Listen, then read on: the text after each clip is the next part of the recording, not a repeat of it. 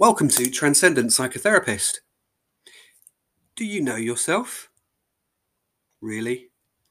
Where does your mind start and where does it end? Do you have an unconscious mind? How much of the conscious you is really in charge?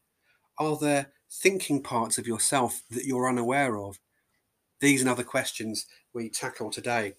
This podcast examines a wonderful chapter, and there's more to follow in future episodes, from Bernardo Kastrup's book, Decoding Jung's Metaphysics, published by If Books. In this podcast, we consider his understanding of Jung's view of the psyche. What is it?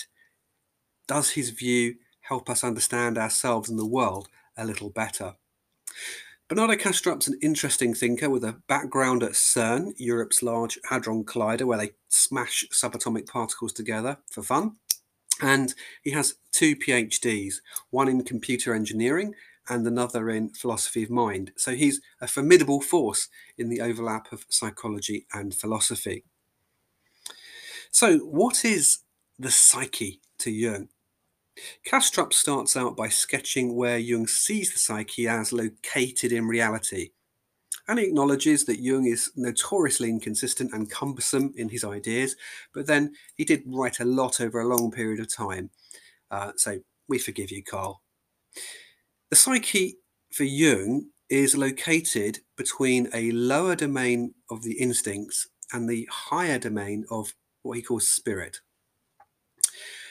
By this, Jung means that we are pushed and pulled between two forces, a force in large measure biological that has all the drives we're used to, hunger, thirst, sex, aggression, social bonding, etc., and a force that captures our moral and intellectual vision.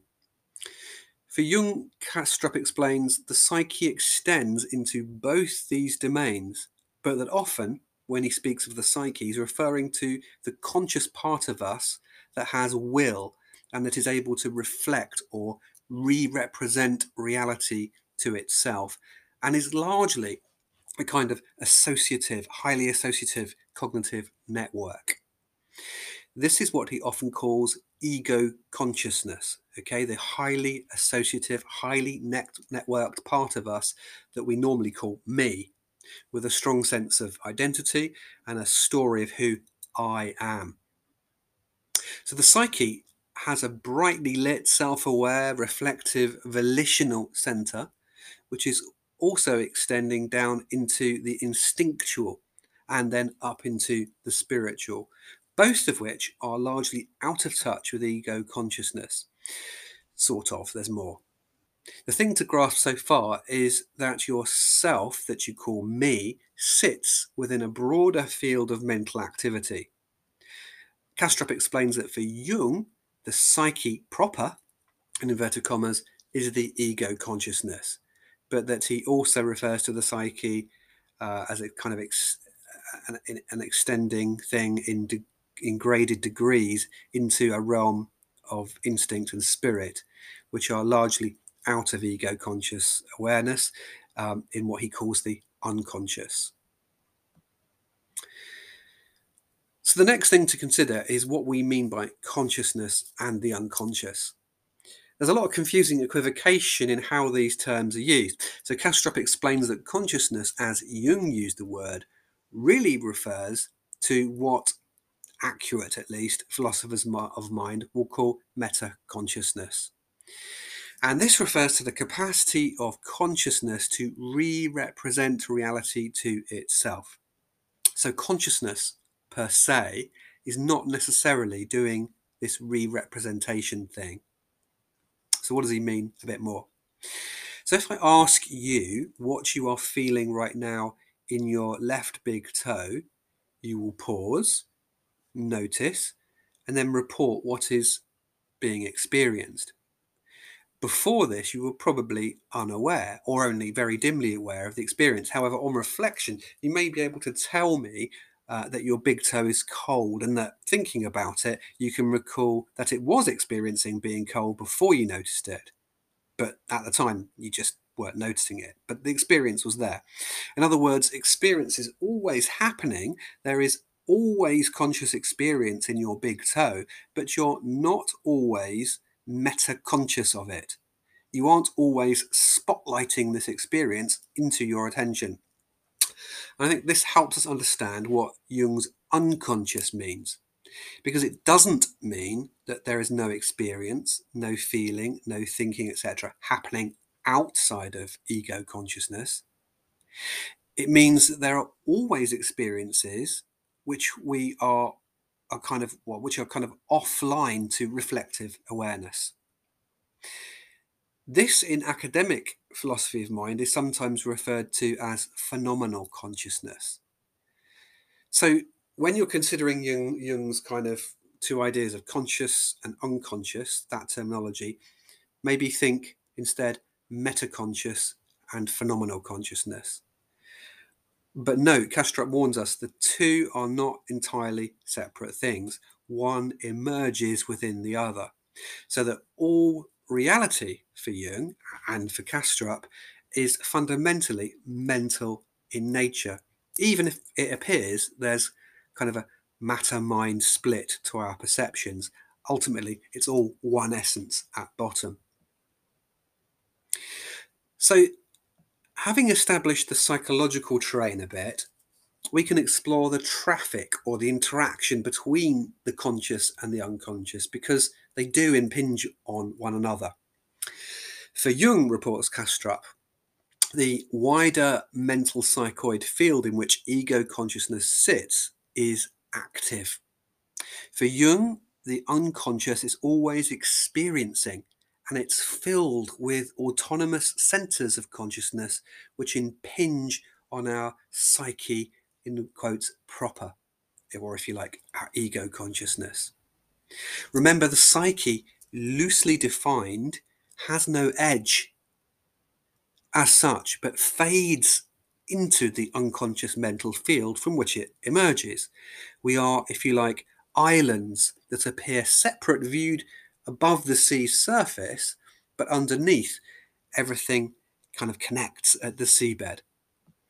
The psyche proper, or the ego consciousness, the island if you like, is impinged upon by autonomous phenomena in the unconscious, and we experience such entities in dreams, fantasies, and also kind of when we're possessed by ideas and feelings out of the blue. More on this in another podcast. Now you may be thinking, this is cuckoo nonsense. I don't blame you. But remember, the early Jung worked intensely with schizophrenic patients, and when we consider the experiences of people in psychosis or under the influence of, say, DMT, for example, we do see the ego is somewhat dissolved in its normal boundaries. People experience extremely real, often reported indeed as more real than reality, psychological phenomena. Is it so far-fetched to think that we exist as mental islands in a broader mental space? Remember, moreover, that many reports of near-death experiences, or so-called NDEs, in which there's no brain activity and no pulse at all, many of these reports tell us of deeply rich experiences, which, if materialism is true and mind comes from the brain, there shouldn't be any experiences, let alone richer experiences. So these NDEs are often more real than reality in people's experience when they report them. So in my view, and Kastrup's, normal ego consciousness is a kind of dialed down experience of what is a wider mental activity always going on.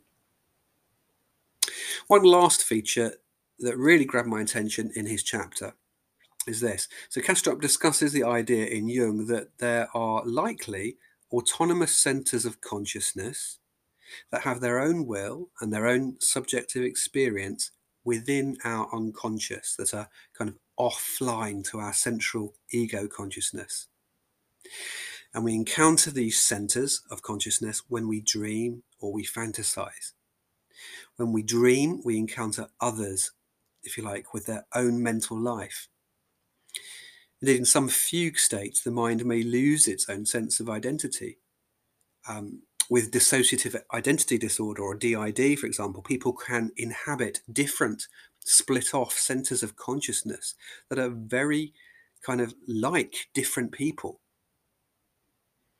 And remember, of course, when whole cultures get caught up in mass ideological obsession, thinking here of Nazi Germany in 1939, it is almost as if powerful animated ideas have taken over the psyche. Jung describes these autonomous centers of consciousness as luminosities, from which we are normally detached, but which exist in the unconscious with a life of their own. It may be useful to think of ourselves as a kind of cosmos. The self-reflective ego consciousness is like the sun, but all around it are planets moving in the dark of the unconscious. Sometimes we feel their gravitational pull. Sometimes a new body emerges like a comet out of the dark and is briefly illuminated by the sun's light. But nevertheless, we don't stop at the sun. We are part of a broader mental field. So what should we make of all this? It is quite speculative at a certain level, but I don't think it's philosophically stupid. I don't think it's psychologically stupid either. If it makes more sense to see the whole of reality as kind of substantially made of the same primary stuff, the same primary reality, it also makes more sense to my mind to think of reality as existing in consciousness, that rather than seeing consciousness as some kind of dualistic oil sitting atop a material underlayer, actually the whole thing is one reality made of the same ultimate substrate. And if this is right, we live in a world of ideas. We are minds living within a bigger mental domain. Anyway, I will do future pods on this book because it's fascinating. The next podcast I will put up will be thinking about Jung's archetypes and complexes as Kastrup looks at that in the next chapter. Heartily recommend Kastrup's book. It is Decoding Jung's Metaphysics, the Archetypal Semantics of an Experiential Universe. It's not hugely long and it's very easy to read. It's about 130 pages long. So go out, go get it.